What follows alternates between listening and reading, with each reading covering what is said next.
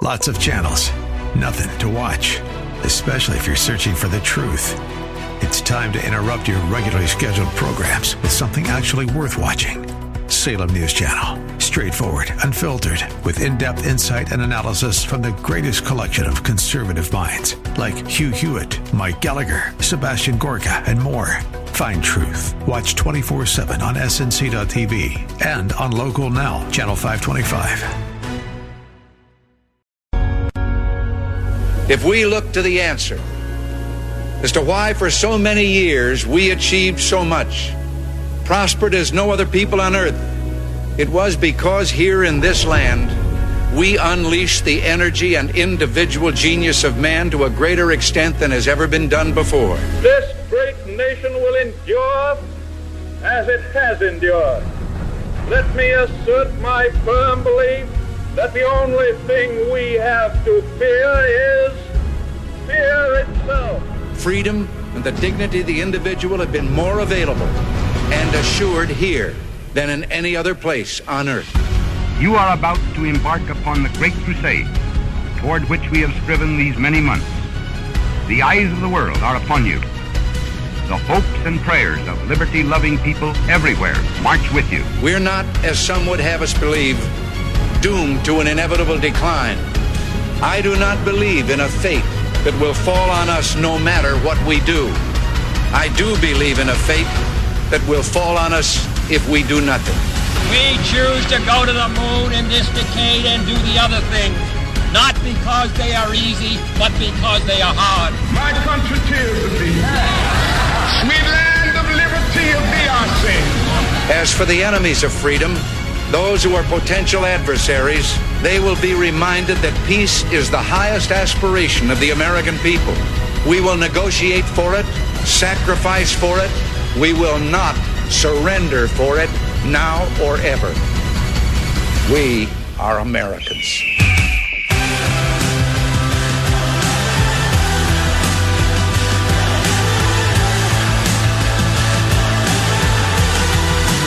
This is Always Right Radio on AM 1420, The Answer. Here's your host, Bob Frantz. Well, good morning. Thank you so much for joining us. We're underway at 9 minutes after the hour of 9 o'clock on this Tuesday, the 29th morning of the 8th month in the year of our Lord 2023. Summer is steamrolling toward a close, and it's going out with a bang, too. It's a lot of severe weather, obviously. Hurricane, what's it called? Idalia, I think is what they're calling this one.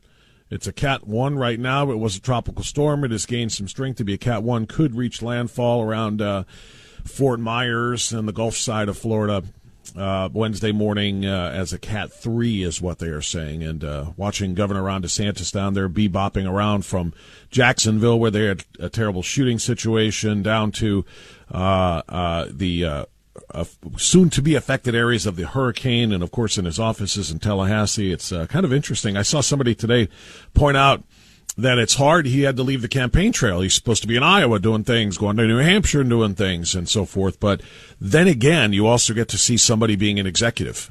So it might actually be in an interesting way, advantageous for him to be, watched by the nation in action, doing his thing and leading as an executive does. He has been stellar in that regard. So that's what's going on. And meanwhile, while Governor DeSantis is doing his thing down in Florida, President Donald J. Trump is being rigged out of an election altogether. A great article I want to share with you portions of in the Federalist from yesterday, and I read it this morning. Democrats are not interfering in the 2024 election now with this Trump trial situation. They're blatantly rigging it. And this, of course, is in large part a response to the announcement yesterday by the U.S. District Judge Tanya Chutkan, the judge who will oversee the January 6th related indictments in Washington, D.C., has set the trial date for March 4th, one day before Super Tuesday. This is really, really curious because the original trial date set for the Georgia case was March 4th, one day before Super Tuesday. Then the Georgia case was moved, and they want to do that like really quickly in October.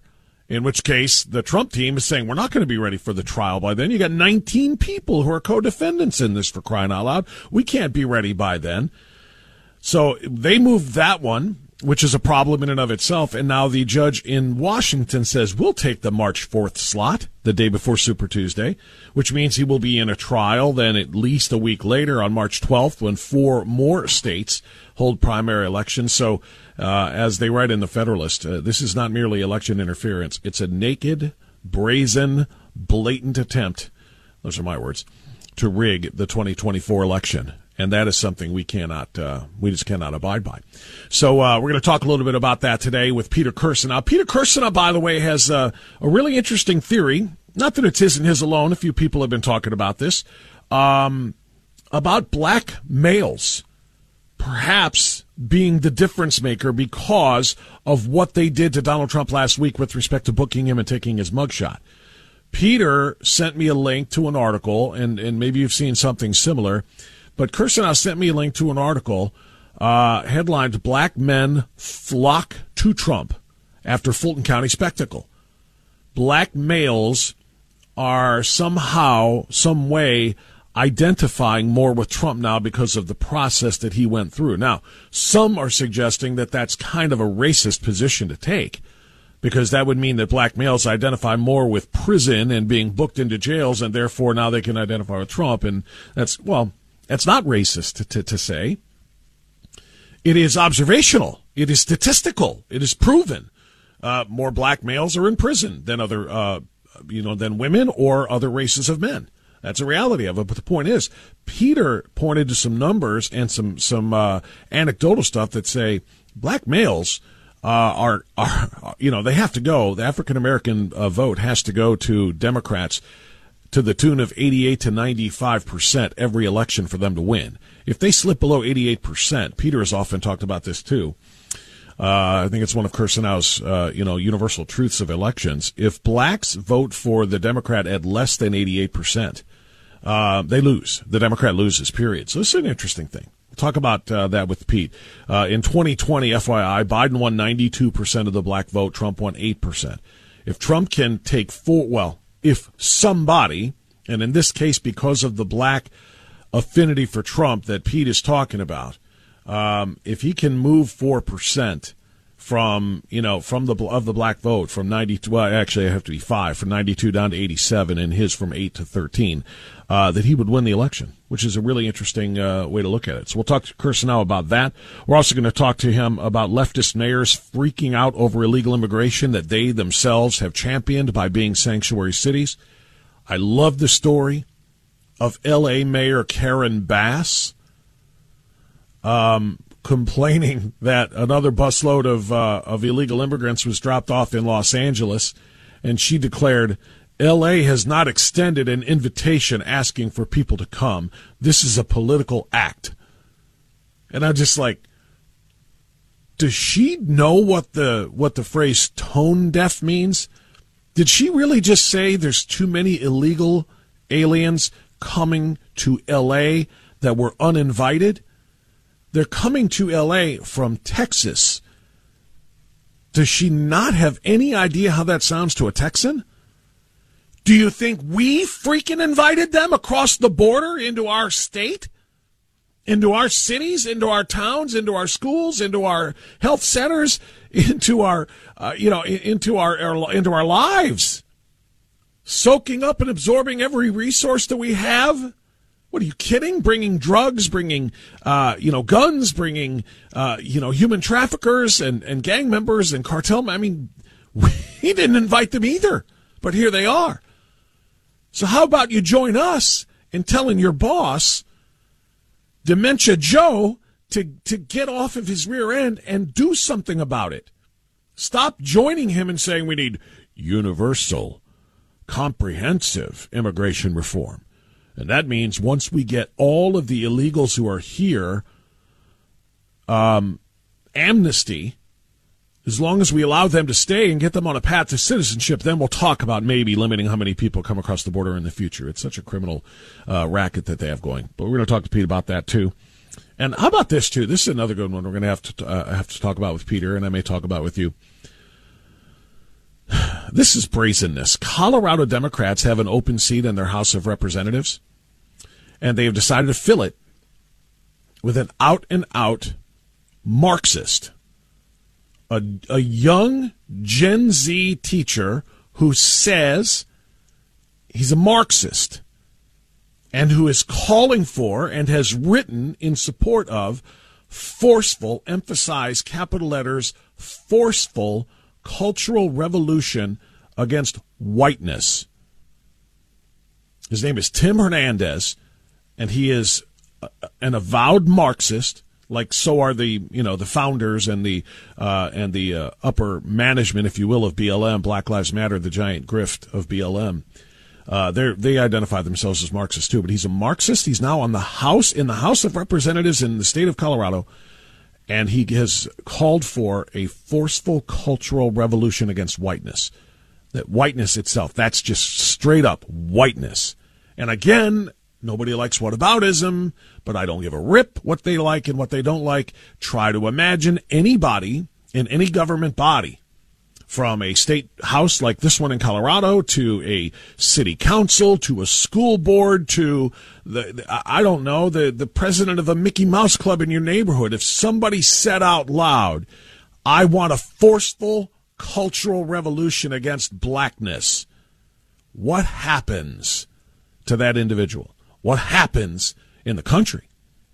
I mean, seriously. But calling for a forceful cultural revolution against whiteness does not even make the news. You will only find this in a few conservative news pages and on a few conservative shows that aim to bring the truth, like this one. No one even knows this happened unless you are looking at a very select few news websites. This will not be on MSNBC. This will not be on CNN. This will not be on your local news channels. Nowhere. I doubt it'll be on the news channels in Boulder, Colorado. I doubt it will be anywhere even close to being publicized. But there you have it. So we're going to hit all those things with Kirsten coming up at 10:10 this morning, and at 11:10. This is another one that I'm very excited about. We're going to talk to a gentleman named Adam Litke. Adam Litke is one of the spokespersons / leaders, I don't know what you want to call him. We'll find out when I get him on the radio. In the city of Geauga, with the Geauga County, or not city, in the county of Geauga County Department of Health.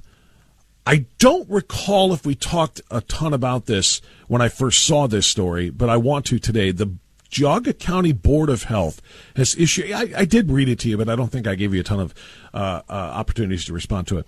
But the Geauga County Board of Health, in my view, based in Chardon, has essentially set the roadmap that we should be following as it pertains to this new round of lockdowns and shots and masks and everything else that are on the way. I mean, look, so we talked about this already a little bit. Medical centers, hospitals across the country, not all of them, but some of them across the country have already started new mask mandates for patients, for visitors, transporters, anybody coming in and out of a medical center. They're doing the masks. Biden is pushing the shots on everybody, the new shots. This is, and lockdowns have already been discussed by some schools. As soon as I read and heard all of that, quite obviously the response was what? The response was, oh my gosh, here we go again, because Mike DeWine is still governor. And the state House of Representatives and State Senate, our General Assembly, did nothing after the disaster that was Ohio's response to COVID last time around, did nothing to secure, by way of legislation, medical freedom for people, for all of us, to ensure that we will never, ever, ever again have to face that sort of thing here. Don't let Mike DeWine do it again. We did not get any legislation that was meaningful passed. And so I'm sitting here worried to death about, the next Mike DeWine, Amy Acton show, and here we go. But in Geauga County, Adam Litke, whose title is administrator, by the way, I see it now. I was just calling him the head, but the administrator at the Geauga Public Health, County Board of Health, they have set what I think should be kind of the guideline. GPH, that's Geauga Public Health, has been hearing increasing community concerns that compulsory masking and other prior COVID-19 procedures may return to Geauga County. In last year's guidance, we expressly stated our aim to revert back to a pre-pandemic education and community experience, regardless of student vaccination status. The decision-making autonomy of families should be respected. GPH affirms the reversion to a pre-pandemic education and community experience and discourages in the strongest possible terms the resumption of any prior COVID-19 school restrictions. Now, it does have a line at the end, which might be a caveat, that says GPH will continue to monitor the situation in the county and reassess this guidance as necessary. But that is called getting out in front of it. It was stated 6 days ago, August 23rd. That's getting out in front, saying, do not think that we're locking down. Do not think that we're going to do masking on our buses and in our schools and in our businesses and so forth. We are going to recommend pre-pandemic. In other words, if people get sick, just like they got sick before the pandemic, so what? They stay home. They take Theraflu or whatever the hell they're going to take, and we do go on with our business. We're not going to do anything that we didn't do before the pandemic ever started. We are going back to pre-pandemic education and community guidance. So that's good stuff. That's important stuff. We'll talk to Adam Litkey about it at 11:10. So there you go. I got Kirshenau, I got Litkey, and I've got you at 216-901-0945, 888-281-1110. I got so much news to get into with you today. Before we, no break yet, Seth. We're going to do our pledge first, then we'll hit that break. Go ahead and stand, Patriots. Face your flag. Put your hand on your heart and join us for this Pledge of Allegiance. If you believe in the opposite of what Geauga County's Board of Health just laid out there, which is stripping Americans of their liberty and their rights to go where they want and treat themselves medically how they wish, well, then you don't have any respect for liberty. Thus the flag, thus the country that flag represents. You may, therefore, feel exempt from the request to stand and pledge your allegiance to it. Instead, you can take a knee next to the other Marxists over there. As for the rest of us, I pledge allegiance to the flag of the United States of America and to the republic for which it stands, one nation, under God, indivisible, with liberty and justice for all. Now we'll take that break at 9:24. We'll come back. We got a lot of time to talk in the next 35 minutes or so before Kirshenau joins us at the top of the 10 o'clock hour. So get in line at 216-901-0945. We are right back.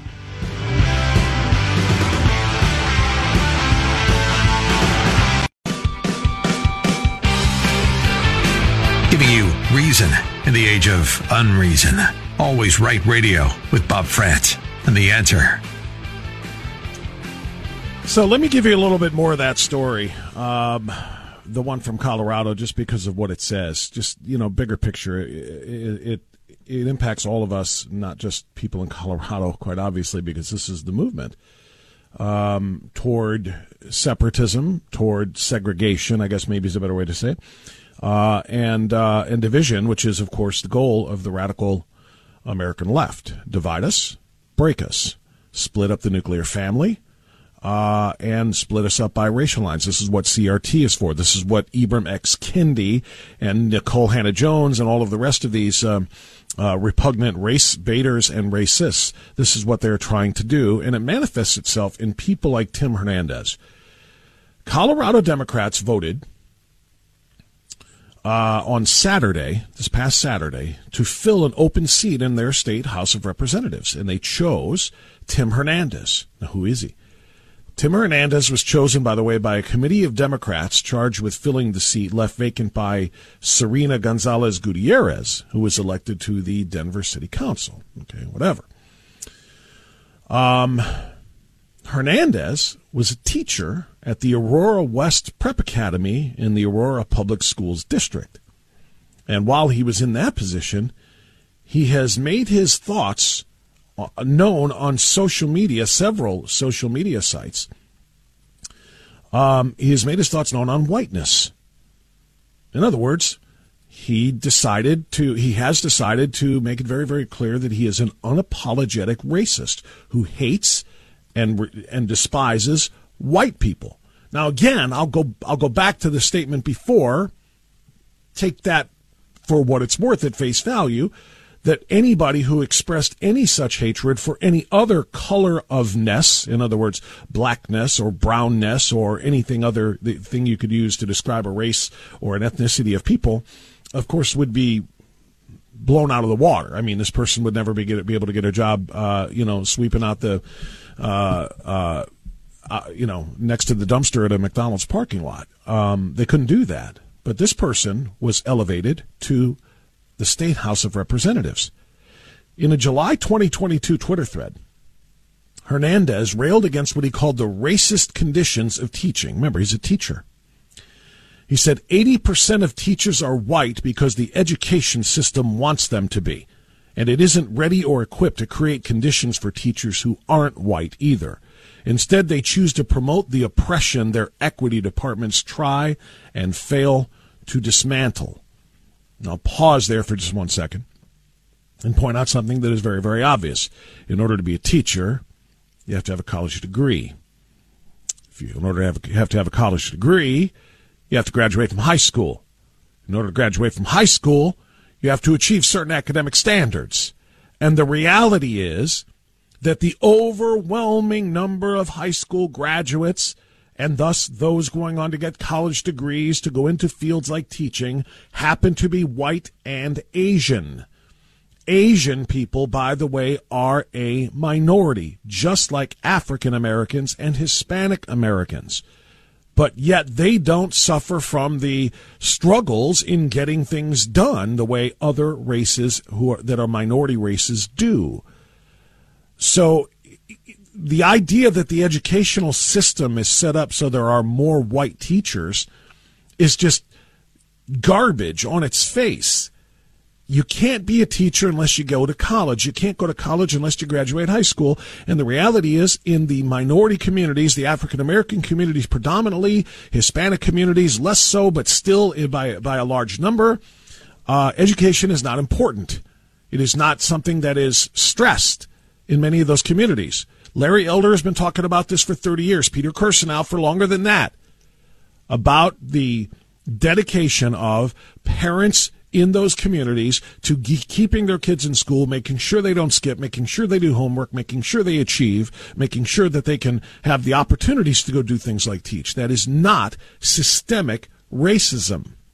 It is not systemic discrimination against would-be minority teachers. It is simply a choice in different cultures and communities. If your anti-racism work, if your equity anti-racism work invests in growing white people to be less racist or more conscious of bias instead of investing in conditions, this is another tweet in this thread from Tim Hernandez, that allow for the dignity and experience of BIPOC people to thrive, then it is still white supremacy. You do not have to be a white teacher or administrator to be an agent of white supremacy or to uphold whiteness. Equity work that is not self-determined by those who experience inequity is saviorism. Continuing in the thread, the newest member of the House of Representatives in the state of Colorado wrote, "The language of white privilege, racial oppression, is not for white people to grow. It is directly designed to subvert a system that perpetuates white power.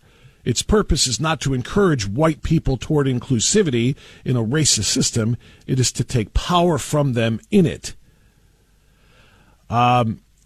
It's a view he has held for a very long time, going back to January of 2021, so about 2.5 years ago. Quote, "Am I denying the freedom to uphold white supremacy? If so, I'm in favor of that denial.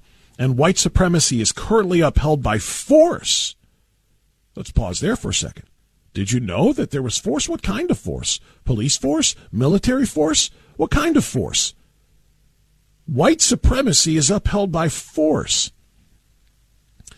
The rest of the tweet. "So yes, I am advocating a forceful cultural revolution wherein we assert the dignity of life for all at the expense of white supremacy.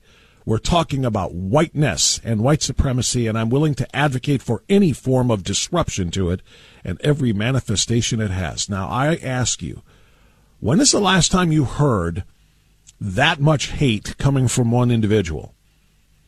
I mean, that's just straight up, I hate white people. He could have summarized that a lot more easily. I hate white people. And as a teacher, I hate my white students, and I will teach my non-white students, my BIPOC students, to hate white students as well. I will break up whiteness in any way I can, and I am advocating for the forceful revolution that will break up whiteness. So we go back to, once again, ask the question, is there any other position? No, let me rephrase. Is there any other demographic that one could spew such hatred toward, be they men or women or racial demographics or age demographics, any demographic at all that anybody could speak with that much hatred about? And first of all, keep their job. Second of all, be promoted to a position of government. Be promoted to a position in the state House of Representatives. And they did so unironically. I mean, this says so much more about the Democrats in Colorado and, quite frankly, in the rest of America. They confirmed an outspoken, self-described Marxist. A Marxist who hates white people and foments and fosters and promotes racial segregation and racial division at every opportunity, and he's now one of the lawmakers in one of our states. And ponder that for a moment. He uses the words cultural revolution, which is derived from what? Cultural revolution is derived from communist totalitarianism. The Chinese Cultural Revolution. The Chinese Cultural Revolution was a political purge and persecution of millions of suspected anti-revolutionaries orchestrated by Mao, who was the chairman of the People's Republic of China from 1949 to 1976. The violent movement vehemently opposed the four olds, old ideas, old culture, old customs, and old habits, and featured the destruction of cultural artifacts, and this is what they chose. So, I guess, bigger picture here is what would you do if this was Ohio? Let's expand this from the very localized Colorado situation to, let's bring it to another state. Let's bring it to ours. Let's go look at it and tell me, if the state Democrats had a position to fill in the House of Representatives, if they chose a Marxist who said, I support forceful revolution against whiteness, somebody who expressed deep, deep disdain and hatred for people based on what they look like, blatant racism, the type of racism that they espouse, or they allegedly rather are trying to diffuse and dismantle and disrupt. They literally are claiming that whiteness is racist, yet they are practicing racism against whites because of how people look. What would you do? Do you think that could happen in Ohio? I would have said 8 months ago, I would have said no way, not a chance. But after watching some of the stuff we have seen in this state, after watching good people, or presumably good people, who decided to go trans on us, into political trans, that is, trans Dems, Republicans who are transitioning into Democrats before our very eyes, I don't know what I would expect anymore. But I can tell you this, that if this individual was in the state of Ohio, we would be on this story every single day. Every single day. Colorado is a different place. Colorado, the people out there are very different. It's a very blue state. It's damn near California. And so this is probably just fine with them. This is inclusive. This is equitable. Giving a person like this teacher, Tim Hernandez, a position in the state legislature is a perfectly good idea to do. Let's see what damage he can do on committees. Let's see what legislation he can propose in the Colorado House of Representatives and push through. Because guess what?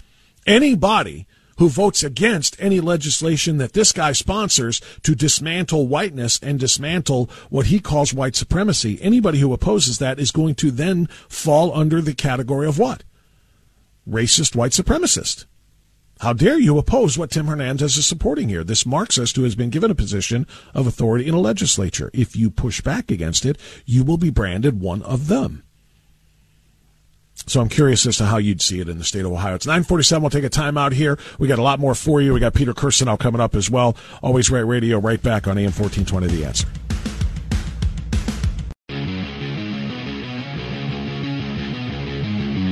So as long as we're on the subject of radicalism, like the one in Colorado, let me go ahead and take a look at the radicalism in Georgia. And I'm not even talking about the radical prosecutor down there that is bringing this ridiculous set of charges against Donald Trump. No, I'm staying in the school system.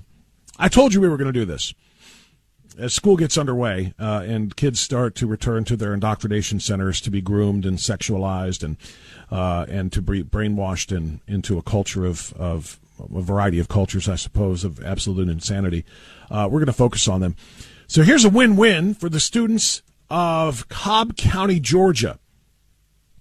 Libs of TikTok did an expose on this. They reached out to the Savannah-Chatham County Public School System for comment about the sexual and pornographic-themed books that they provide to their students. They asked them with this question. To whom it may concern, I'm gathering information for a story about the pornographic books your district currently has available for students to view, use, and check out from your libraries. The following pornographic books are currently available in some of your schools: Genderqueer, Flamer, Me and Earl and the Dying Girl, and Blankets. For proper context, I have attached screenshots from the above-mentioned books you are currently providing children. We are wondering if the administration thinks this is appropriate to make available to students in school. Our deadline for comment is noon Eastern Monday. Thank you for your time.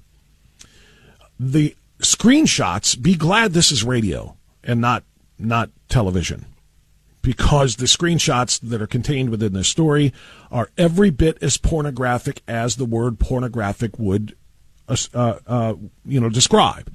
It is pornographic literature, and it is pornographic illustrations. They're not pictures, they're drawings, but it's drawings of sex. All kinds of sex. Well, not all kinds. Gay sex. That's what these books are intended to promote. Now, I would be, and I'm quite sure Libs of TikTok and the other individuals who are trying to get comments from these schools to try to get them to take these out, would be just as repulsed if there were drawings and descriptions of heterosexual sex. You better believe it. You see, porn is porn, whether it's straight or another kind. It doesn't matter. It doesn't belong in schools. So these images are simply grotesque. But on to the story. After this letter was sent talking about the descriptions and depictions and drawings of oral sex, masturbation, and promoting of things like chest binders to change genders and sex toys with which to experiment and so forth, they received a response from the public information manager for the district. And the response from Sheila Blanco, that public information manager, was offering kids porn, quote, promotes intellectual freedom, end quote, and provides, quote, access to a variety of information, ideas, and resources, end quote. Now, I'll let you marinate in that for a moment. The public information manager for an entire school district in Cobb County, Georgia, says that kids should have porn available to them to promote intellectual freedom and to give them access to a variety of ideas on things like oral sex positions and more. If your child needs resources on how pedophiles target children, or moreover, if pedophiles need resources on how to target children, the Savannah-Chatham County Public School System has your back. It's intellectual freedom, they call it. Now, if a parent doesn't want their kids to read these books, they have to make a special request through the school. You understand this? If the parents don't want their kids to check out the porn books, they have to make a special request, and then the librarians will try to make sure that if a kid who is the kid of one of those parents doesn't want them to have the porn book, they won't let them check it out. But do you remember going to the library when you were in school? You don't have to check out books to view them. You can read them right there in the library. You can open them, read them, view them. And parents, it's up to them to try to get this nonsense removed. Or actually, they can't get it removed. So the alternative is, according to the school, remove the kid. The kid won't be allowed to go to the library and do that stuff then. If you have a child in this district, writes Libs of TikTok, Code of Conduct, page 15, says you may block your child from checking out certain books, but you have to call the local school and alert the media center there. If you want to challenge the material from the entire school, you can bring up your complaint on a link that the principal has made available, and that is what they're calling a win. The win is that they're at least providing you a way to express your outrage at this. And again, I'm going to do this bigger picture than just Georgia. Same thing I did with the Marxist teacher and now House of Representatives, elected official and lawmaker in Colorado. I'll bring it home and I'll bring it local. Because I don't even have to really imagine this one. It is home. It is local. It is Ohio school districts that have those very same books on their shelves. And to listen to the left tell the story, if you want those books removed from the shelves, well, then you are guilty of book banning, which is just this side of book burning, and you are the closed-minded enemy of knowledge. I mean, what leftist idiots am I talking about? I don't know, people like this one. I mean, the idea that we're sitting here, I never thought that I'd be president, let alone be president, and having a discussion on why books are being banned in American schools. In case you can't hear him mumbling into the microphone, he said, I never thought I'd be a president having a discussion on why books are being banned in American schools. And I never thought I would have to explain to an 81-year-old man why there are some books that are not appropriate for American schools. I mean, quite literally, what is next? When you have a district representative, the PIO, the public information officer of the district, telling you that porn is allowed to be available to the children because it expands their intellectual freedom. Because of their intellectual freedom, was the way they phrased it. At what point will they support the idea of Hustler and Penthouse and other magazines being on the school magazine racks? When I was in elementary and junior high school, and I walked into my school library, and quite frankly, when I was a teacher as well in the early 1990s, when I walked into the school library on my way to the lunchroom, to the teacher's lounge for lunch, I walk in, and the first thing I do is I turn to the right because that's where the magazine racks are. It's where you find all of the various, magazines. And I would always grab a Sports Illustrated, or I would grab a Newsweek or something to take up there and read when I was having my lunch, right? And even when I was a kid, like I said, the first place I went to was a magazine rack because I wanted Sport magazine. You might remember Sport or Sports Illustrated. I was a little sports nut. And that's all I would do. And, nowhere on any of those magazine racks in your library did I see Penthouse, Playboy, Hustler. None of them. Those are the only three I can think of, by the way. I'm sure there are others. But they weren't there because pornography was considered inappropriate for children. Would they have called that book banning back then? This is what we're up against, my friends. This is what we're up against as we try to protect and save our kids and to save childhood. Carson now joins me after the news.org. You and I have a rendezvous with destiny. We'll preserve for our children this, the last best hope of man on earth, or we'll sentence them to take the last step into 1,000 years of darkness.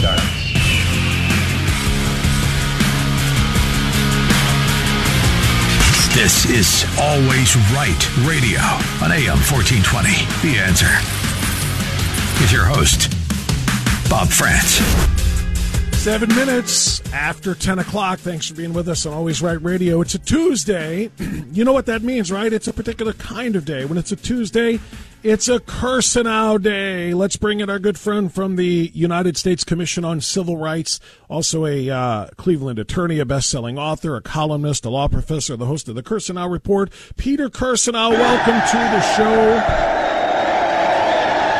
We missed you last week, my friend. Good to have you back. How are you? I'm doing great. Beautiful day in Cleveland. Yes, indeed it is. All right, Peter, we've got you for 3 segments. We're going to make use of all of them. We're going to start out, Peter, by talking about what they are doing in Georgia. Well, not just Georgia. Let me rephrase. What they're doing in 4 different locales of the indictments and the trials that are being scheduled for President Donald J. Trump. There's a headline that I thought you might find interesting in the Federalist today. Democrats aren't interfering in 2024 election with the Trump trial. They are blatantly rigging it. And specifically, they're talking about the fact that the Georgia case was originally going to be scheduled for the day before Super Tuesday. Then they changed it and said, no, we're going to do it in October, giving the Trump team and 18 co-defendants very little time to prepare for that. But then we found out yesterday that D.C. said, we'll take that slot. We'll do March 4th, 2024, the day before Super Tuesday, completely eliminating any opportunities for Donald Trump to campaign. He's going to have to be preparing for this trial. And then, of course, after the trial gets started, it leads up to another big day. 1 week later, there's 4 more big states that vote. He's going to be tethered to the courtroom in Washington, D.C. So, Peter, do you agree with the Federalist and what they are doing to literally rig the election against him, not just provide election interference? Yeah, I do, but I don't think they go far enough. Others have. And that is, remember when, it's early in the morning for me today. I'm having a brain fog or a brain freeze. I believe it was Benjamin Franklin was asked what kind of government you've given us, and he responded, a republic if you can keep it. Yes, sir. And we've got the greatest founding documents in the history of the world, the greatest structure in the history of the world, but it all means nothing if the men and women who are charged with charging or discharging the obligations under and the rights and duties under the Constitution in a effective and nonpartisan fashion, in an unbiased fashion, and it hasn't done that. We've got an entire party that's devoted now to power and to destroying one man who they view as being the most dangerous nemesis they've faced in quite some time. They're bending the rule of law. They're breaking the rule of law, distorting it horribly. And I think there's a question, and bigger minds than mine and historians who have the broad views, such as Victor Davis Hanson, who I mentioned constantly, but there are others, commentators such as Jonathan Turley and Alan Dershowitz, who I'm sure your listeners have seen on television saying the same thing. I'm not sure. It's very difficult. I never say never when it comes to the United States of America and our prospects, but it's getting increasingly difficult to say that we can credibly come back from this. This is dangerous. This goes beyond Trump. And, if the Democrats think that this just applies to Trump, they've let the cat out of the bag here. Once you start going down this path, all things are possible, and they're going to rue the day. Everyone will rue the day. So we're in a really difficult situation here. The Democrats also, I believe, they want to do 2 things. One is to make Trump so unpalatable to everybody that he can't win the election. But at the same time, they want to create in him a martyr among the base so that he is definitely the nominee. They want to make sure he's the nominee and that they can focus on him and tear him down. However, I think that they may be too smart. That part is working. That part is working because not only after each indictment was announced did he see a massive spike in the polls, when he had the mugshot taken, another huge bump because first of all, people like the mugshot and the whole message that sent. But the fact that they did so publicly kind of creates a bit of a sympathy vote and expands support even a little bit more. Yeah, it truly does. And you and I exchanged texts about this. There are certain segments of the voting populace, black males, for example, who are gravitating toward him, who feel as if, he's being put upon, that he's being treated unfairly. They sense kind of a kindred or kinship with him in that respect.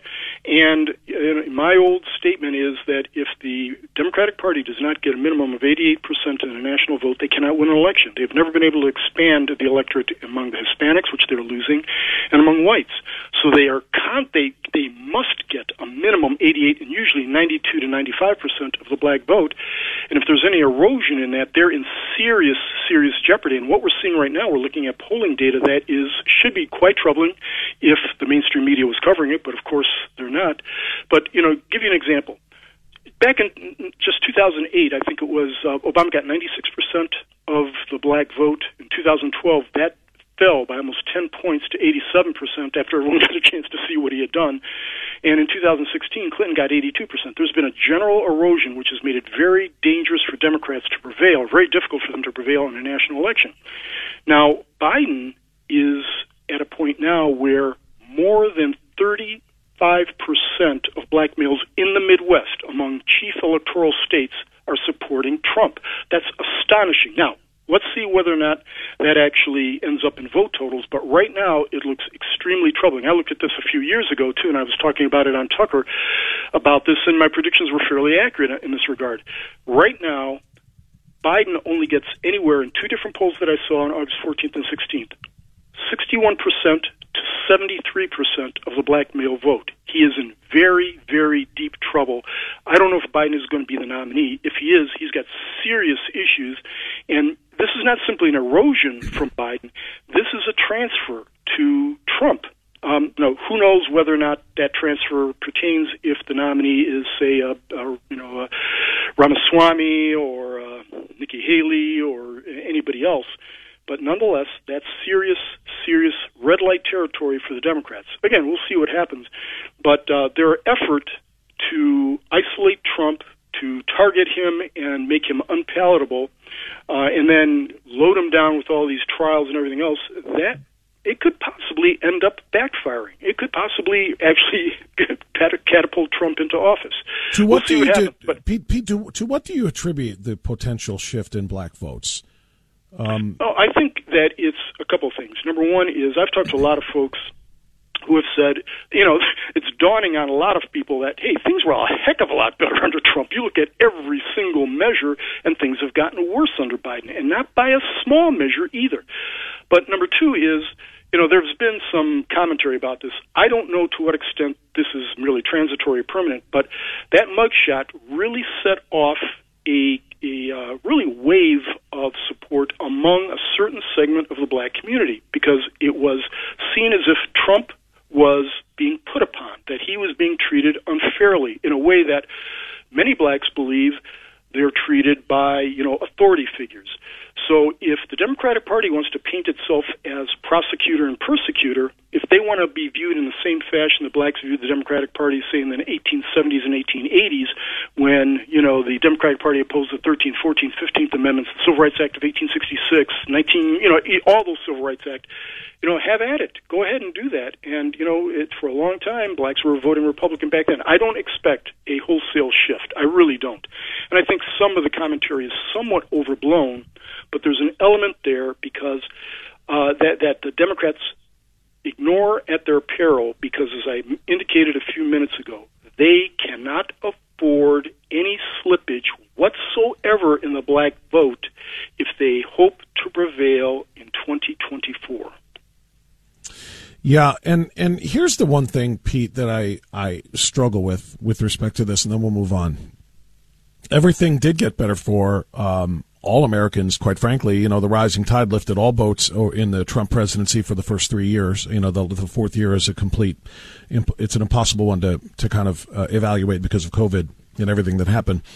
But particularly for blacks, record low unemployment, record high wages, opportunities for blacks exploded during the Trump years. And yet, and again, I suppose we can discuss, the validity of the 2020 election, but the reality is he got 92%. Joe Biden did. So if things were so good for the black citizen and voter for the 3 years of 2016 through 2019, shouldn't they have shown up a lot more for more of that the last time around, or what makes you think that they will this time around?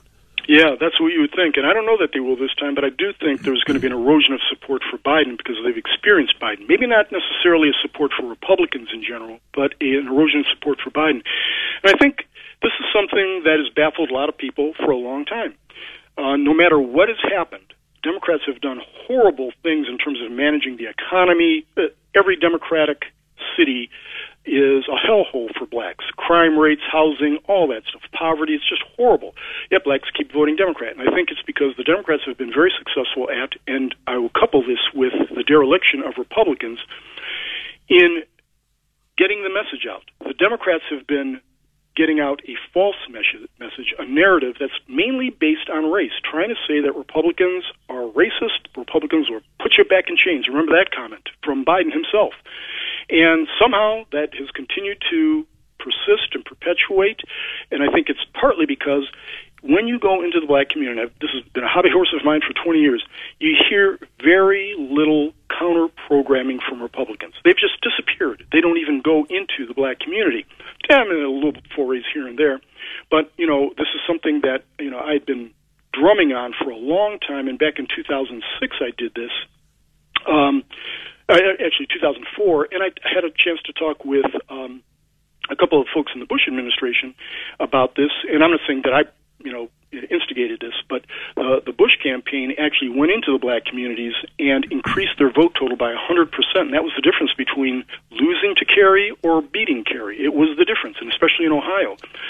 Republican Party needs to put on their big boy pants and actually go physically into the black communities. Hard work and do it and try to convince hearts and minds one at a time. Yes, it shouldn't have to do that because manifestly the Democrats have screwed the black community horribly in so many different ways, continuing to take votes, continue to take money, and doing absolutely nothing, and nothing is improved, or very little is improved in terms of relative status as a result of that. And let's face it, the Democratic Party's policies are inane. They're just demonstrably inane.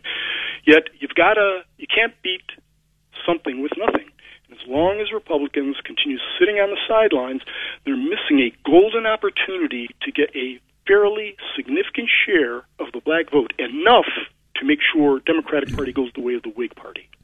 Yeah, be very interesting to see if they're successful in doing that this time around. And I understand the point about getting there, but there's still at every turn. Like I was just doing the story this morning of the Colorado Marxist who was just appointed to the House of Representatives to fill a vacant seat. He's a lawmaker now. He's going to propose bills. He is a Hispanic named Tim Hernandez. He calls himself a Marxist. He says he believes in forceful, emphasize capital-lettered, forceful revolution against whiteness. Absolutely despises white people and anybody who votes against anything that he might propose in a lawmaking setting. And in the Colorado General Assembly or the legislature, of course, is going to be branded as that. Believes in white supremacy. That Jamel Hill, one of the strong black voices for radical leftist blacks in America, ripping Nikki Haley for correctly pointing out that if we don't put somebody up who can beat them, we're going to end up with President Kamala Harris. And she, of course, is thinking that Joe Biden would never be able to finish a second term, and she's right. But Jamel Hill goes out and says, "Oh my gosh, could your racism be any more blatant? The idea you're so offended by the prospect of a black female president."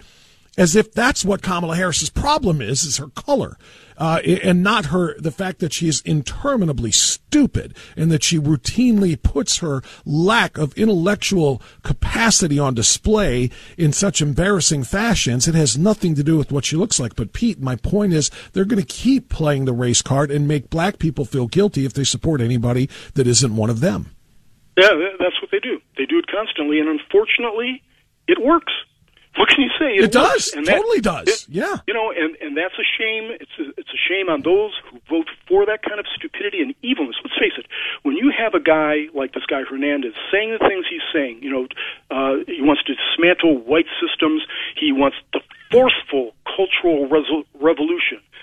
In addition to being stupid, it is evil.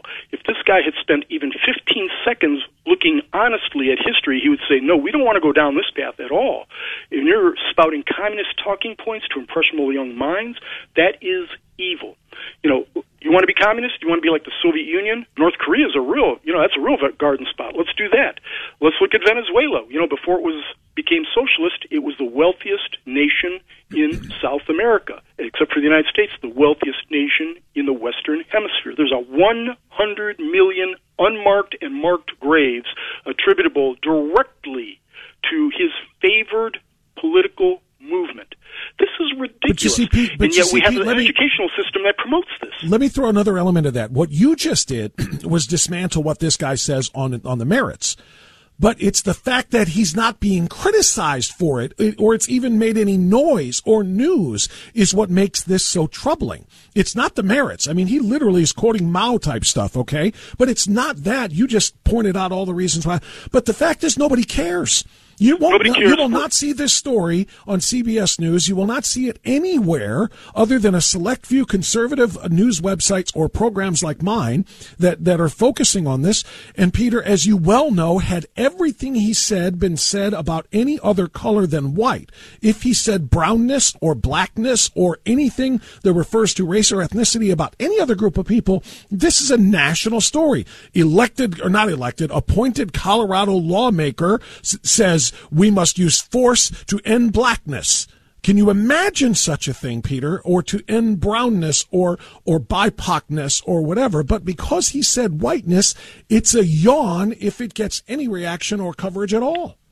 And that's because every one of our institutions has been utterly captured by the left, and not just the left, but a left that is, frankly, I mean, it's insane. Maybe that's a redundancy.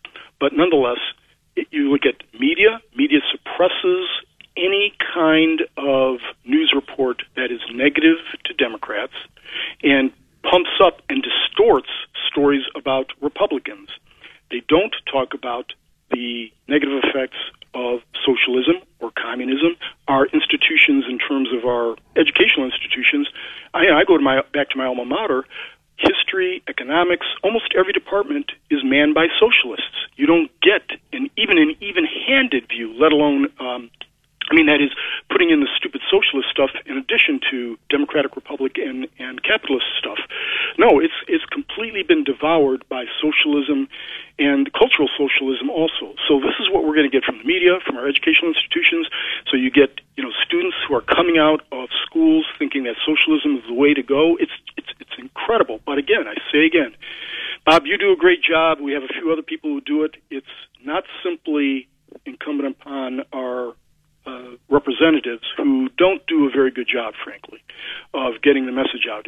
One of my pet peeves, I've said this a million times, and when I speak to your audiences, is that our elected representatives, the Jim Jordans may do it pretty well, but most of them don't go out constantly and preach the message. They have to get on, they have to get on to a circuit just as Democrats. They've got to work harder than the Democrats because we don't have control of these institutions. They've got to be getting the message out all the time. I try to do it as often as I can. I'm not running for office and I'm not in office, but it's my responsibility as an American to do that. So, I'll blame the Democrats because they're doing stupid and evil things, but Republicans need to get some energy about them and counter these. You only have a handful of people who do it effectively. No question about it. Pete, we took up all the time with this one, so we're going to have to get to our news here. And on the other side, we'll have time to talk about the immigration mess and the leftist mayors freaking out about something that they refuse to do anything about. And then we'll hit a couple of other quick items before you're done. We got Kirsten out for one more segment today, not two, unfortunately, but we will make the most of it. Stay here on Always Right. Enlightening the sleeping masses and stoking the fire of the American dream. Always Right Radio with Bob Frantz on The Answer.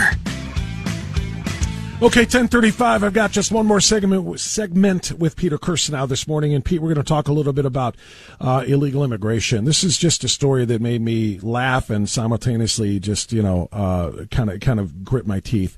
Karen Bass is the mayor of Los Angeles. Los Angeles is, of course, a little over 2 months ago, a city that chose to become a sanctuary city. They designated themselves as such. Now Karen Bass is angry that Greg Abbott is sending buses of illegal immigrants to Los Angeles to get that sanctuary. She told a Fox Los Angeles news anchor named Marla Tellez, quote, L.A. has not extended an invitation asking for people to come. This is a political act. She's mad that somebody is actually putting her or taking her up on her offer to provide sanctuary for illegals, saying they were not invited here. And the part that has me gritting my teeth, Peter, and probably you as well, is the tone-deaf nature of such a remark, given the fact that no one in the state of Texas invited them across the border. No one invited millions, 5 million in the Biden administration so far alone have crossed that border into Texas, Arizona, and so forth, and yet she thinks they're supposed to stay there. The chutzpah, I suppose, on display here is what is most galling. What do you see? Yeah, it's chutzpah, it's tone deafness. It's nice when virtue signaling doesn't have a price. What they're seeing now with this incredible flood of illegal immigrants is that it does have a significant price. Look at Adams in New York City and the fact that it's going to cost billions of dollars for each of these cities. Billions of, not going to, it's already cost them, in many cases, billions of dollars to house them, to feed them. They don't know where to put them. The schools are overrun. All living conditions in those cities are going downhill significantly. Now, the elites, who are living in the most cloistered neighborhoods, of course, Martha's Vineyard, of course, you saw it happen there. They went nuts when a few showed up, and they proclaimed themselves a sanctuary city. And so we know that this is nothing but clear hypocrisy and virtue signaling. We saw what happened there, and it's happening across the country. They don't care about middle-class folks, blue-collar folks, even upper middle-class folks who've got to deal with this kind of stuff, but all of us are going to feel the effects of this if we haven't already. Our friend Mark Krikorian has done, and Stephen Camerata of Center for Immigration Studies has done an analysis based on just the levels of immigration that we had in 2000, let alone what we have right now in terms of the costs to infrastructure, the cost to educational systems, hospital systems, so on and so forth. It's in the hundreds of billions of dollars. And a lot of these folks are not productive. They're not providing anything. We've got diseases now that have been eradicated since around the Dark Ages in the United States of America. And the terrorist threat at some point, I hate to say this, but when you have hundreds of known terrorists, people who've actually made it onto the terror watch list, crossing the border with impunity, something is going to happen. They're not coming here to go to 7-Eleven and or go to Dunkin' Donuts and have a meal. They're coming here for a purpose. So this is going to be something that's going to have, it already has horrific consequences in so many regards. And our elites, again, cloistered communities, those folks in Washington, D.C., but even in Washington, D.C., when I go there for commission meetings, I am stunned sometimes at what I see. And the fact that the United States of America would permit something like this to happen is an abomination. It's an abomination for the illegal immigrants. Frankly, they're sitting around, lying around, not doing anything. This should not be happening in a republic such as ours. And the Biden administration doesn't care about it. You've got these mayors who they will turn around in 1 second after decrying the horrific problems associated with illegal immigration and then blame Republicans for being, jingoistic or racist for not accepting more illegal immigration. We are in a death spiral, as Victor Davis Hanson again has talked about. This is lunacy on steroids. It's insane. But the only way to counteract it is Democrats or Republicans have got to get in the bully pulpit, and each one of us, everybody in your listening audience, I know does this. They're probably more active than most elected Republicans. But we must make sure that we fight against this by any means necessary. By that I mean ballot box, campaigning, getting out there and simply talking about it, resisting it completely. Yeah. This is the United States of America, not the United States or the United States of the Western Hemisphere. It's the United States of America, and we better protect everything that the Founding Fathers bequeathed to us. Otherwise, it will be gone in a heartbeat. Peter, one quick follow-up with you, and then we'll let you run because I know you got to go. Eunice Hernandez is a council member in Los Angeles, one of the city council members, because I just told you what Karen Bass said. 2 months ago, Eunice Hernandez tweeted, Greg Abbott, that's the governor of Texas, is using human beings for political theater. These dangerous actions from far-right, weak-minded politicians who rely on stunts instead of actual leadership are exactly why we're fighting to make L.A. a sanctuary city. So strangely, she's literally complaining that people are coming and yet saying we're fighting to make LA a sanctuary city. But the reason I read that to you is to read to you a tweet from 3 days ago that did not have to do with immigration, but just to let you know who we're dealing with here. Eunice Hernandez retweeted, DSA LA is proud to stand with city council members and fellow socialists, including Eunice, in their opposition to giving enormous raises to armed police officers instead of funding city services and unarmed responses that actually keep Angelenos safe. DSA LA is the Democratic Socialists of Los Angeles. So she's a socialist who doesn't want cops on the streets. She wants social workers on the streets. And while complaining that Greg Abbott is sending people to get sanctuary there, she says, yeah, we want to become a sanctuary city. Make it make sense, Peter. Yeah, you can't, because it would be okay if this was cabined to just one little area. And this insanity, this stupidity, this evil was cabined to, say, some little precinct in L.A. or a couple of other Democratic Socialist precincts. But this thing has expanded rapidly. We are seeing the Democratic Party embracing this kind of mindset. And Republicans, some of them are, alert to this, but Republicans have got to fight back vigorously, or else we lose the country. And we're on the verge of doing it right now. We've been at a tipping point for a while. I don't know how long that tipping point lasts. It could last for a decade. It could be for, a quarter of a century. Who knows? But it's clear that if we continue down this path, we're looking at the end of the United States of America. A lot of people don't care about that. And what you have to understand is when you hear a socialist tell you what he wants, believe him. Believe him. It may sound lunatic, it may sound insane, but as I've said on your show a number of times, we're not in the Civil Rights Commission. You get to see what the left has planned 5 to 10 years from now because they try out their idiocy at the Civil Rights Commission. Understand that many of these movement folks actually, it's hard for us to really process this, but they actually hate the United States of America. Their aim is to, as Barack Obama said, fundamentally transform it. Believe it when they say it. And fundamental transformation doesn't mean that we're going to have shining cities on the hill. They think it's going to be some version, some proletarian utopia, some version of a benevolent North Korea. You must be sure that with every breath you take, part of it is devoted to blowing out the candle of communism. You must make sure you defeat this atrocity in its tracks, whether it's at the local level or the national level. And right now, I don't think that our Republicans are motivated enough. We have a few, but again, they've got to get, as the outlaw Josie Wales said, plumb, mad dog mean. Very well said, Peter Kirsanow, as always. Peter, thank you for sticking with us. We appreciate it very much. We'll talk to you again next week. Thanks much, Bob. You got it. All right, 10:43. Pete had to go a little earlier. Normally we have him till close to 11 o'clock, but he's on an attorney's clock today, so he's got work to do that prevented him from sticking around longer. We'll take a time out here. We'll come back. If you want to respond to anything you just heard from Pete, anything we discussed earlier in the first hour, that's fine. We've got plenty more news for you as well. 216-901-0945. Let me ask you this, Mom, Dad. Your daughter's at college. She's in a sorority. A biological male who says he's a girl wants to live in their in their sorority house. Your daughter lives in the sorority house. You okay with that? A federal judge says you doggone well better be, because he's not making one leave. I'll explain, and then we'll talk. 216-901-0945, 888-281-1110. Always Right Radio, right back.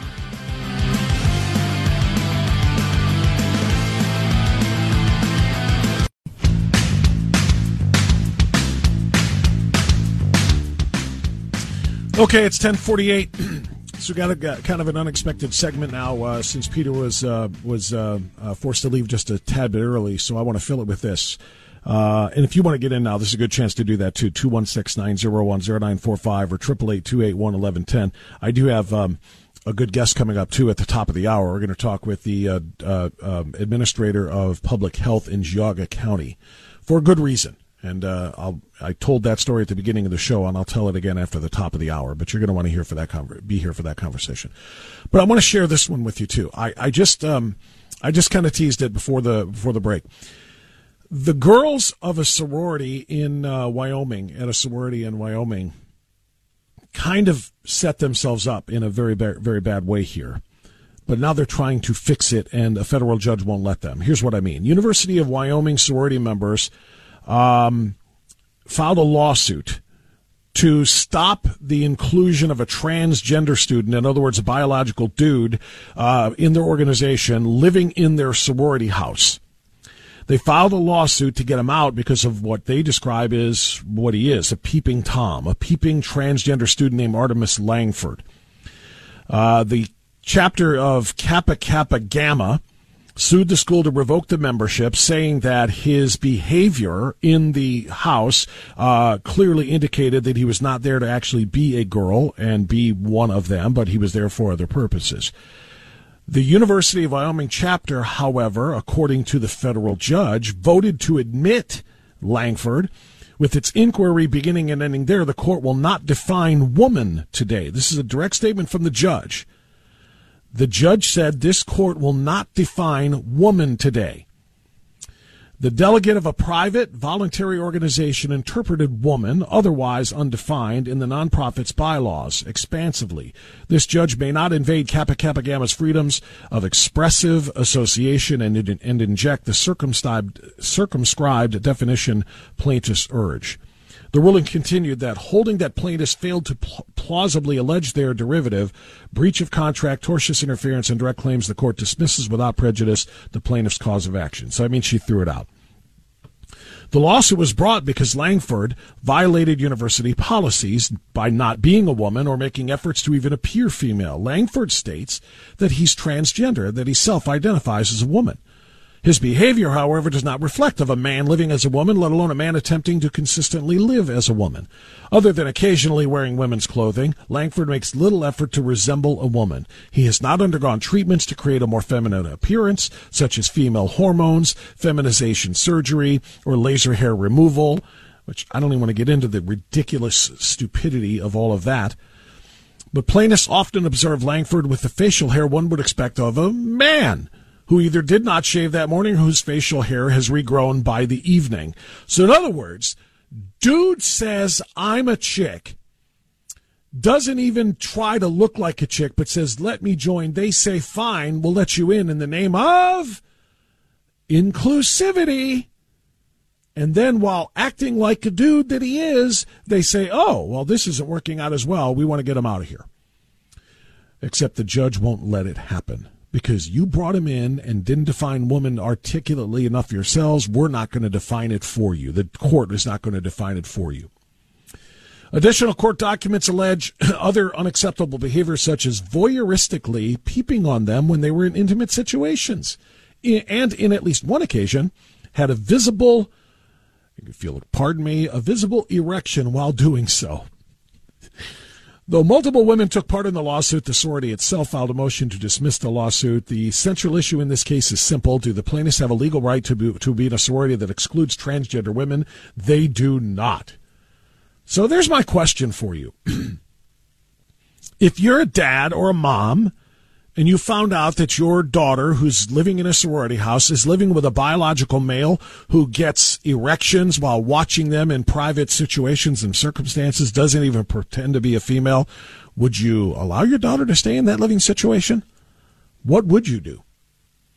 Because according to what we've been told by the modern American left, we have to accept him at his word. Trans women are real women. He's a real woman. He's a real member of that sorority, no matter how much facial hair or how often he gets erections in front of the girls who are, including your daughter, who are part of that house. How would you handle that? Plaintiffs request the court to insert itself into the controversial political debate and declare that a private organization can only interpret the term woman using the plaintiff's exclusionary definition of biologically born females. Where are we? Where are we? That the definition of woman literally cannot be articulated in a court of law for the purposes of deciding a matter like this, where we cannot define what a woman is, that the official designation of biologically born female is not good enough. Somebody said they are. no matter how thick his beard is. He says he's a woman, and he must be accepted as such. It's pretty incredible. Okay, let's go to BJ in North Olmsted. Hi, BJ, go ahead. Thank you, Bob. I want to switch stories. In 1913, under Woodrow Wilson, the Federal Reserve Bank was formed. 16 years later, 1929, the Great Depression hit because of the banks. We're in that same situation. The banks want to get rid of paper money and go to digital money because everybody's using digital credit cards and are in debt at the hill. The Federal Reserve is going to pull another stunt to cause a major recession where people can lose their properties and homes.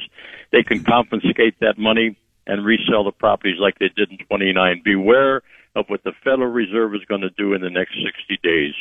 Thank you for your time, and I hope the boys realize they're boys and girls realize they're girls. Thanks, Bob. All right, thanks, BJ. TJ's in Cleveland. Go ahead, TJ.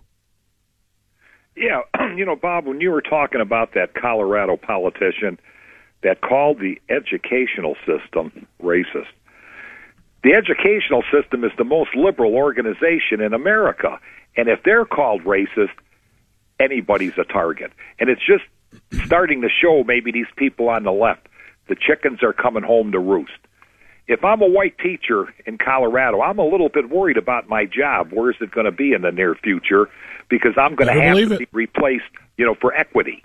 Yes, no question about it. And then, by the way, this is more egregious there because of who they just put in that House of Representatives seat, but it's everywhere. TJ, that is the reality everywhere. There are white people being fired from jobs, not just in education, but in corporate America as well, because they're white, because they literally have to make room for more people who are BIPOC, black, indigenous, but whatever the heck the thing stands for, people of color.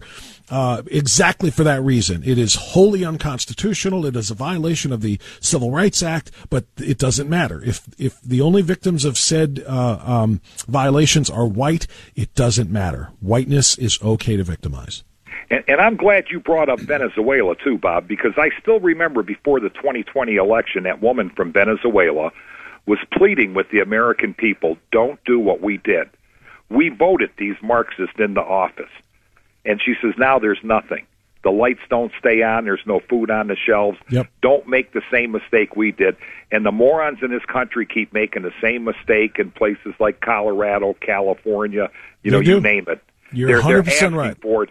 And one day they're going to wake up and wonder what the heck has happened. Yep, they rail against capital. Thank you, TJ, for the call. They rail against capitalism, and then they bring these types of things about, and then they wonder, oh my gosh, what happened? And yes, there are plenty of warning signs in a lot of other socialist/communist countries where the people saw it happen, and they see the same trend that we are on right now, and we won't listen. Linda, Medina. Linda, welcome to the show. Go right ahead. Hi, Bob. Thank you for taking my call. Certainly. I want to bring up the topic of issue 1 in November, and I know that you are a pro-no vote. Correct. I'm against that amendment. Yes. Exactly. Well, I'd like to ask for your help to populate our area of Northeast Ohio with roving billboards of vote no for issue 1.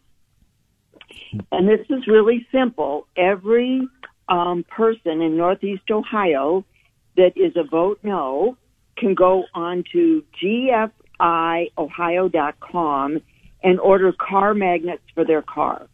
And they will be roving billboards for vote no. And they can get 2 magnets for $10. Pretty simple investment. It's a good idea. I got a magnet for the special election in August that was given to me.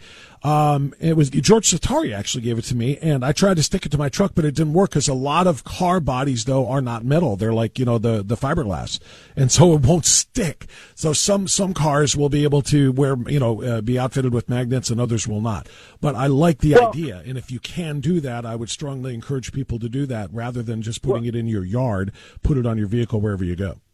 Right. Well, also, if you have a car that it doesn't stick, we have stickies. You can order the sticky, and that sticks on anything. Oh, there you go. There you go. So that's a good answer. Can I say the website again? It's gfiohio.com. Go up, order your magnet. We'll have them here in 2 weeks. That's Grassroots Freedom Initiative, right? Exactly. Got it. Yeah, I remember talking to folks, not about this specific thing, but prior to that special election too. So GFIOhio.com, GFIOhio.com, if you want to display your opposition to that amendment, abortion on demand in November. Thank you for the call, Linda. I appreciate it. We're going to take a time out here. Top of the hour news is coming, and on the other side, we're going to talk to Adam Litke of Geauga County Board of Health. Are they setting the pace for all of us on how to respond to the coming pandemic too? We'll talk about it next. This hour of Always Right Radio is brought to you by The Floor King and KeepingMedicareSimple.com. You and I know and do not believe that life is so dear and peace so sweet as to be purchased at the price of chains and slavery. If nothing in life is worth dying for, when did this begin? Just in the face of this enemy? Or should Moses have told the children of Israel to live in slavery under the Pharaohs? Should Christ have refused the cross?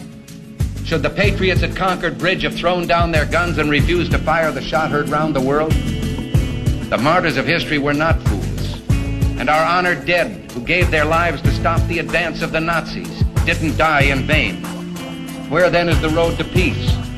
Well, it's a simple answer after all. You and I have the courage to say to our enemies, there is a price we will not pay. There is a point beyond which they must not advance. This is Always Right Radio with Bob Frantz on AM 1420, The Answer. 8 minutes after 11 o'clock. Excuse me. A little froggy there to start the hour.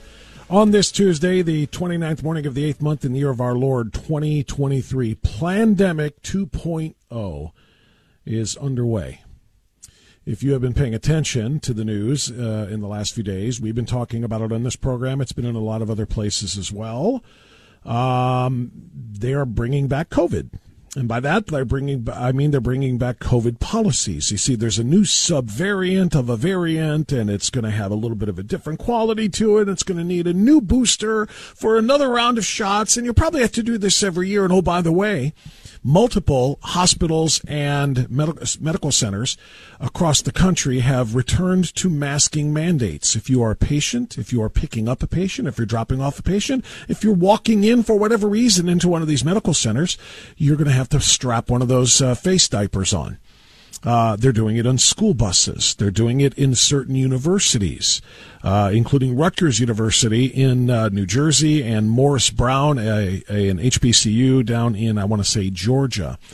So it is on its way. Make no mistake about it. What is left but the announcement of lockdowns? How many weeks to flatten the curve this time around? Last time, 2 weeks turned into about 2 years, and that's what they did. Many of us fought very, very hard. I shouldn't say, I won't say us. I don't want to include myself in that. I didn't fight very, very hard, but I supported those who did fight very, very hard to bring about legislation to stop it from ever happening again, to stop us from surrendering our medical freedom in the name of the plandemic. And that's what I'll continue to refer to it as. We wanted laws passed. We wanted bills passed to become laws in the state of Ohio General Assembly. We didn't get enough support for them. And so now, all it is a matter of time over the course of the next 1, 2, 4, 5, 6, 8 months going into the 2024 elections, by the way, for Mike DeWine.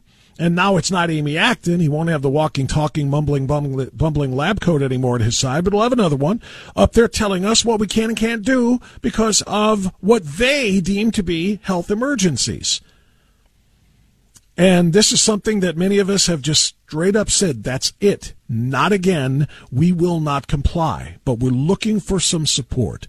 And that's why I was so excited to see this memo posted online by my friend Jonathan Broadbent from the Geauga County Board of Health. It's a memo that says, we will not try to force you to comply. We will not participate. We are going back to pre-pandemic experiences in Geauga County. And I said that is worth talking to the administrator of Geauga Public Health, Adam Litke.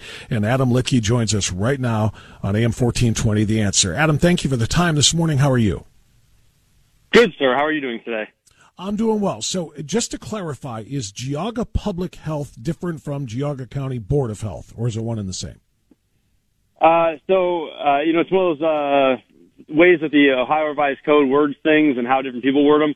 But the Board of Health really is the same thing as Geauga Public Health. It's just two different names they go by. Okay, got it.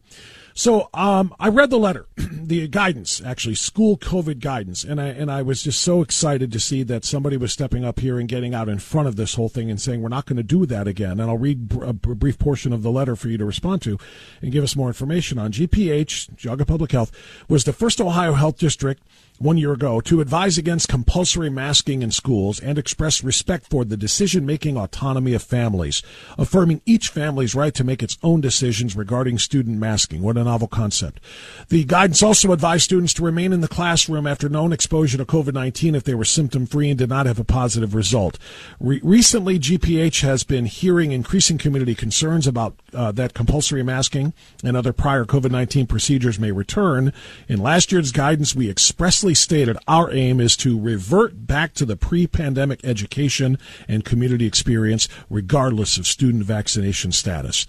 I think that's such a fantastic idea. Can you tell us how the Board of Health there in Geauga County came to that determination? Because it's pretty gutsy to send that letter out. Yes. So we did a couple of different things last year and the year before. And one of the things that we looked at in schools was obviously schools were kind of the hot point for most families. You can do a lot of things to the parents, right? Some of us would be like, hey, I'll bear the cross for my kids. When the kids are impacted, that's when parents, they want to know more information. They like to hear more about how you're doing things and why you're doing them. And so one thing we looked at was the conversion rate of COVID in schools. And so I tasked my team, both in Geauga and then Lake County, we did the same thing. We looked at what were the odds of someone who was exposed to COVID in a school, a school-age person testing positive. And obviously there is some area for flaw here based on if someone doesn't declare themselves COVID positive.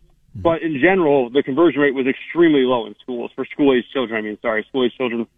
So when we did that, we relaxed a lot of the restrictions, or at least changed our guidance to be less restrictive and allow the parents to have the choice, obviously, to do what they need to do with masking, amongst other things. And then, obviously, with this new guidance coming out, the goal was to give the responsibility back to the schools and the parents. It's being treated as the air quotes common flu by many people today. I think one of our board members has said to that degree as well. And so when we looked at it, we said, all right, well, we don't get involved in some of those things. We need to let that responsibility lie in the schools and lie in the arms of the parents. And that is for masking or against masking. It doesn't dictate one or the other. If a parent wants their kid to wear a mask, they're free to do so. If the parent would like to have their child have the vaccine, they're allowed to do so. But we're not going to make it compulsory through the health department that someone has to do either one of those things if they choose not to. And that's exactly what it should be about. It should be, and what I like here, going back to what I read from your letter, revert back to a pre-pandemic education and community experience. So we have to ask ourselves, what was it like pre-pandemic? And the answer is very simple. When your child is sick, you keep them home. It's that simple. If your kid doesn't feel well, if your kid has a fever, if your kid has a stomach problem or whatever it is, you keep your kids home until they feel better and then you send them to school again. That's what we did pre-pandemic, and that's ultimately what we're saying now, is to let parents determine whether their kids are healthy enough to go to school, and if they are not healthy enough, to keep them home. Just it's like you said, it's flu season. To make sure that you're not transmitting anything, whether it be COVID or flu or anything else. That's what the pre-pandemic experience was like, right? Yes. I think most of us that grew up in they're going to call it a different time nowadays, but, we grew up a little bit differently. But I think that's what it goes back to. And, also listening to the population, listening to the public. I remember very vividly a conversation with a waitress where I was eating at one day that she said her son or daughter, I can't remember, son or daughter, was out of school due to being exposed to COVID for 2 weeks. He went back in, or she went back in, was then taken out again a week later. Went back into school, was taken out again after that due to an exposure. Wow. And she's looking at me. I've got my shirt on that says, Geauga Public Health. And she's like, how do I put food on my table when I can't work because I'm home to take care of my kid, prices are high, what do I do? And I said, well, do you test positive? I'm asking some questions. And she goes, no. He's never tested positive once. He hasn't been sick, but he's out of school because of the possibility of being sick. And so, conversations like that with the public there were a vast number of those are things that we looked at and took a look at and talked to doctors about. And, my Board of Health, I'm sure some would like to pick on either side, that we didn't go far enough or went too far. There are 2 doctors on that board. There's a doctor of pharmacology as well. And we have a medical director. So it's not it's not just me making these things up and pushing them out. It's not just one person. But I do have a very brave Board of Health and a board president, Carolyn Brakey. She's very willing to take the stand, especially for children, and push this information out and make it available to the public. And so we've done that. For the most part, I think we've had a lot of parents that are like, hey, thank you for letting me make the choice either way. That seems to be the general response. There are some that are, asking that we require masking again. But in general, I think that it's going to be more of, this is how it's going to be from at least our standpoint. If you'd like to do something different, you can. And for those that don't know, Geauga Public Health, I work for both Geauga Public Health and Lake County Health Department, and the health commissioner between the 2 counties is the same as well. So, we work together in conjunction. These Geaugas was the first one to go out, obviously, though, approved by the board last Wednesday. But, again, we're looking to say, hey, as a parent, you got to make these choices for yourself, and that is a responsibility you have as a parent. I've got 2 young kids. Same thing with my responsibility. It never ends with kids, and you got to make those choices based on your best information and the best choice you have at the time. That's exactly right. We're talking to Adam Litke. He's the administrator for Geauga Public Health, and now we know for Lake County Public Health as well. So that's good to know. So, Adam, you're right. It should be up to the parents, and they do have to have their best information and so forth. Do you provide that? Is there a position that the Board of Health takes, or that you guys have taken, about the efficacy of masks and whether or not they work? Because I know the last time around when it first got started, Anthony Fauci was saying, no, you don't have to wear masks. That's silly. And then said, everybody better wear a mask and it should be compulsory. And they didn't have studies done to really show the effectiveness of masks on respiratory airborne viruses. And then they did studies in the last 2 years. And essentially, it's almost unanimous to my understanding, they do not stop airborne particles from being ingested or and thus people becoming infected. So do you have guidance if somebody says, thank you for letting me choose what to do with my kid as far as a mask goes, but can you tell me whether or not you think we should? Do you have guidance that answers that? We don't have anything that deals with that specifically. We allow that to be up to the person's choice. I mean, I have heard both ends of it. I've heard one side where it's, it does something to catch the water droplets coming out of the mouth when they cough. And I've heard the other side that says, yeah, but your eyes are open and uncovered without a face shield on.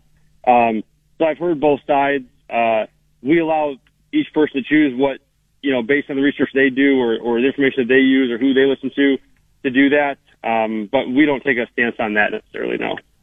So if somebody came to you and said, I have also heard both sides and we don't know what to do, we're asking you as health professionals, what should I do? You wouldn't be able to answer them? No, we don't dive into that. Obviously, we don't have we can read the research papers and things of that nature, but we allow each person to decide on how they want to handle that. Okay.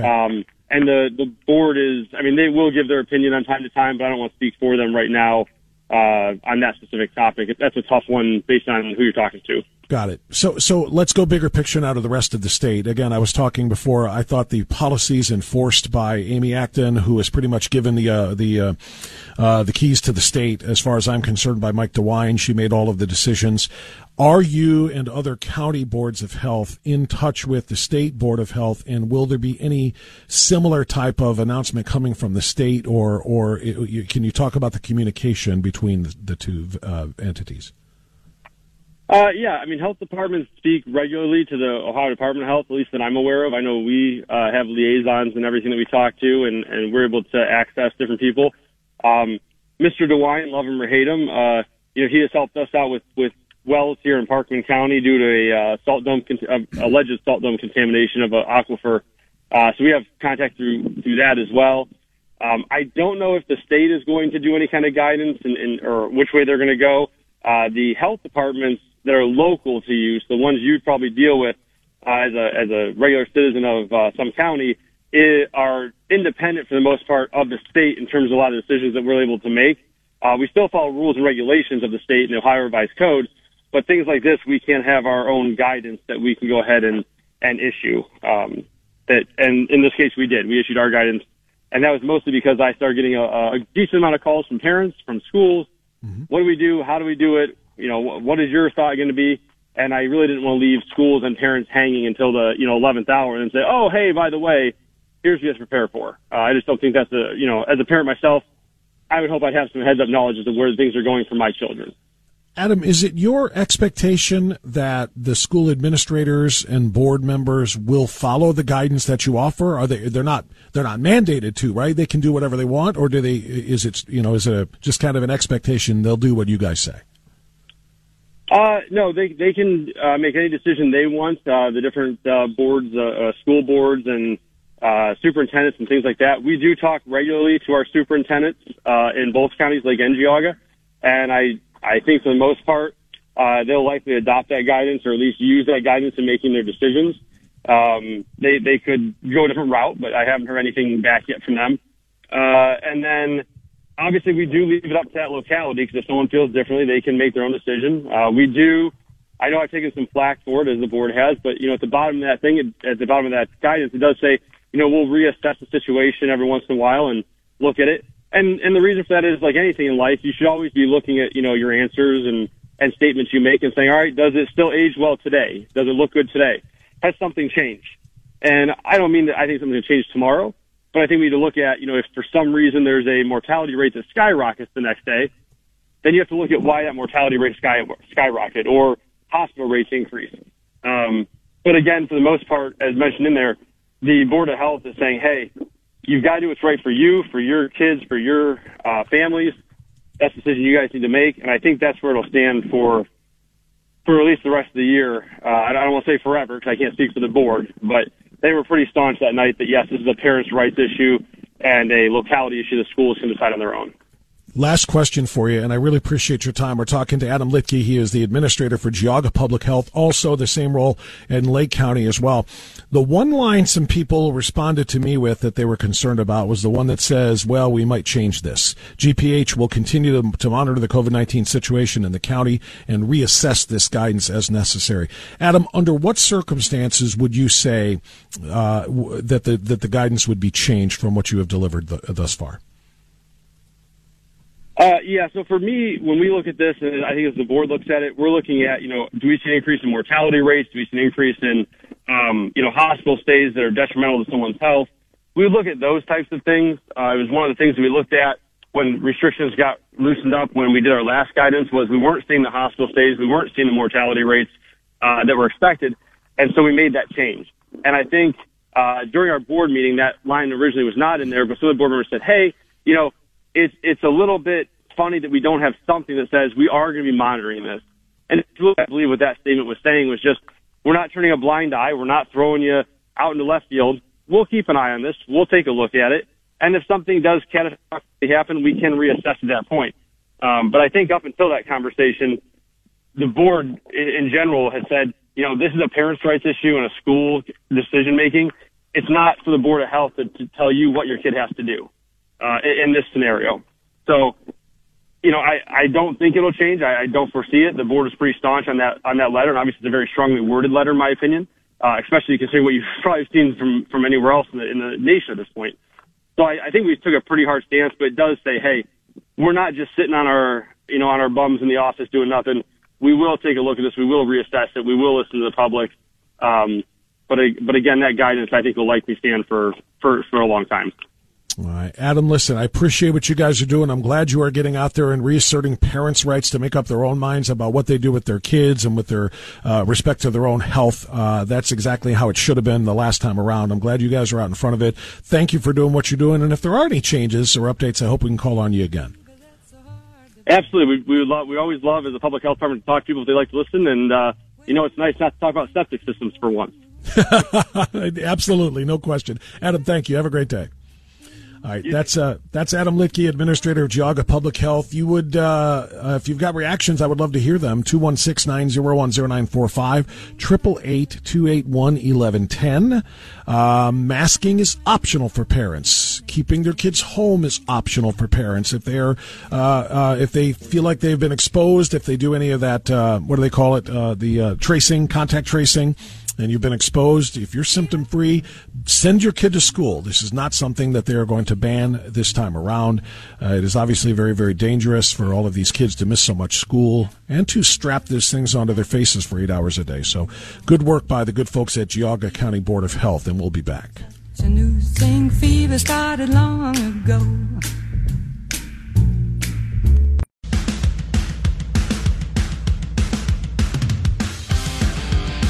Life, liberty, and the pursuit of happiness. Always Right Radio with Bob Frantz on The Answer. Okay, 11:35.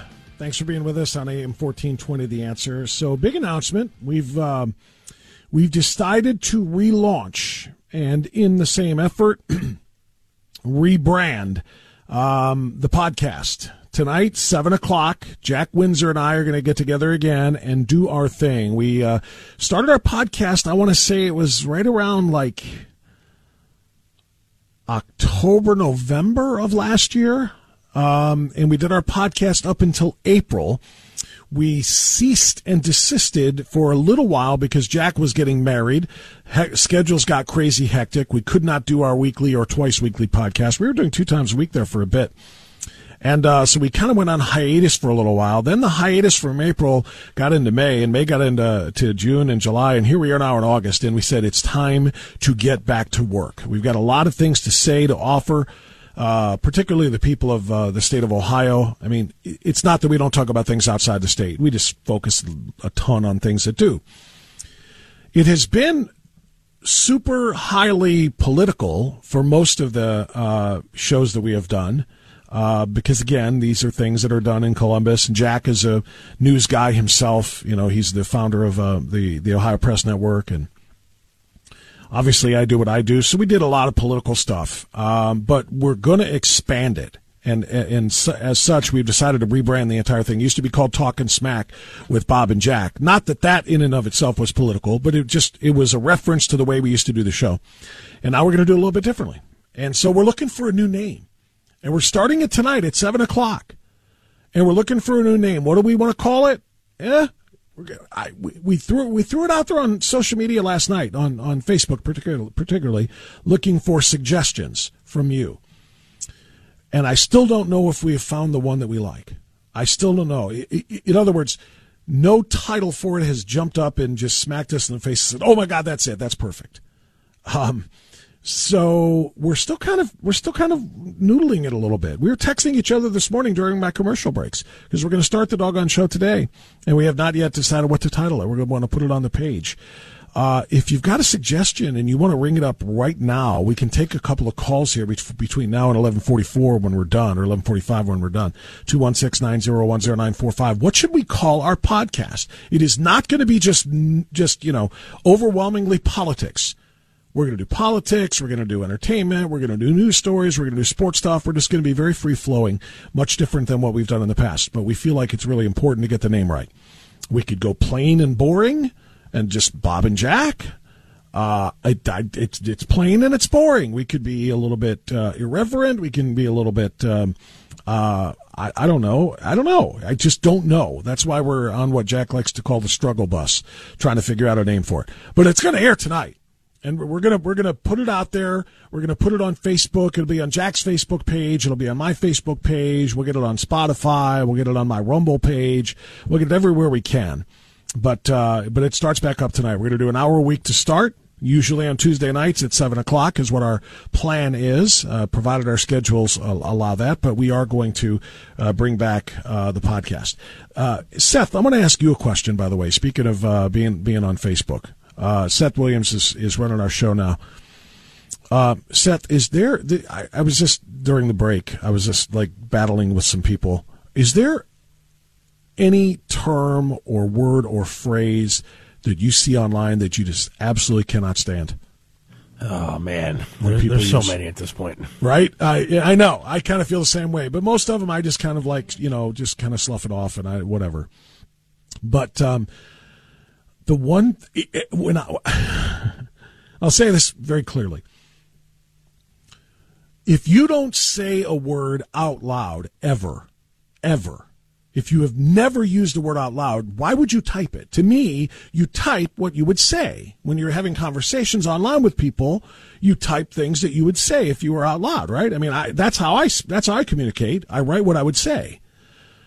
And Seth, have you ever heard a human being say the words woot, woot? I like it. Ever in your life, in history, No. in your, you know what I mean? Have they ever entered your ears? No, that has not ever happened. No, me either. It's a non-existent expression, and yet people type it as an expression of excitement.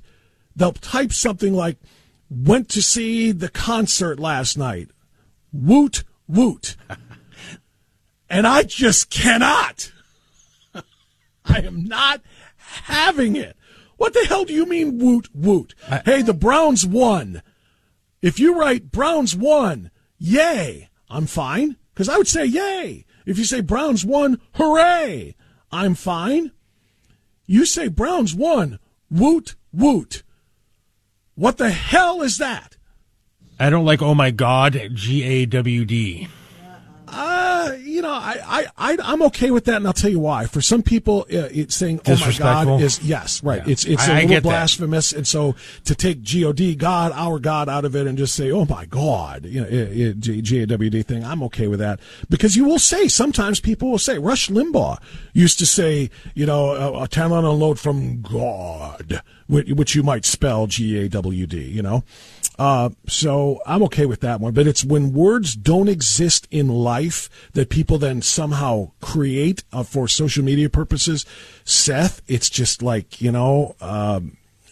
it's needles in the ears. It's rubbing bleach into my eyes. You know what it is? It's the linguist in me. It's the English degree, English teacher in me, I think maybe. I like to type articulately like I try to speak articulately. That doesn't mean I won't say slang words from time to time. There's nothing wrong with slang. People, if you say it out loud, slang or otherwise, I'm okay with typing it. But when you type things that just have no meaning whatsoever, and somebody invented it and put it on social media, man, I'm just done. I'm just done. And I don't know if I can think of too many others that are online words only that just drive me as bananas as somebody saying, my daughter got straight A's on her report card. Woot, woot. Yeah, what the freaking world is that, man? Am I gripping too tight here? I got a message from our friend Charlie, the politically incorrect mechanic, saying that the T is silent, so it's supposed to be just woot, woot. Then why is there a T? Woo woo is fine. If people say woo, like Ric Flair, right. Ric Flair doesn't say woot. No, you're the English major here, Bob. You should know the T is silent again. No, the T is not silent. The T is not silent in that any more than it would be in the word root. You would not spell, I'm going to eat, or talk about the root of a vegetable or of a plant and say I'm going to pull out the root. No, you're going to pull it out by the root. If there's a T on the end of that word, now it's, there are some words in which the T is silent. None of them have OO preceding the T. In other words, I'm trying to think of a word that ends in T that is silent. They're like particularly French words like beret. You can say beret. There's no T at the end. You don't pronounce the T at the end. But you put a T at the end of OO, it is pronounced. Charlie is smoking it. Yeah, he's wrong on that one. Yes. And it's okay. By the way, after November, it'll be illegal for him to smoke it. No, I'm kidding when I say Charlie doesn't smoke it. But anyway, it's just one of those things. So we are indeed looking for suggestions on the thing. So what I'm going to ask you to do, because we're just about out of time on the radio show anyway, and if you're calling, I'm sorry, we're not going to be able to bring you up. I look at all these people calling with their suggestions. I've got 1 minute left of showtime. Not even.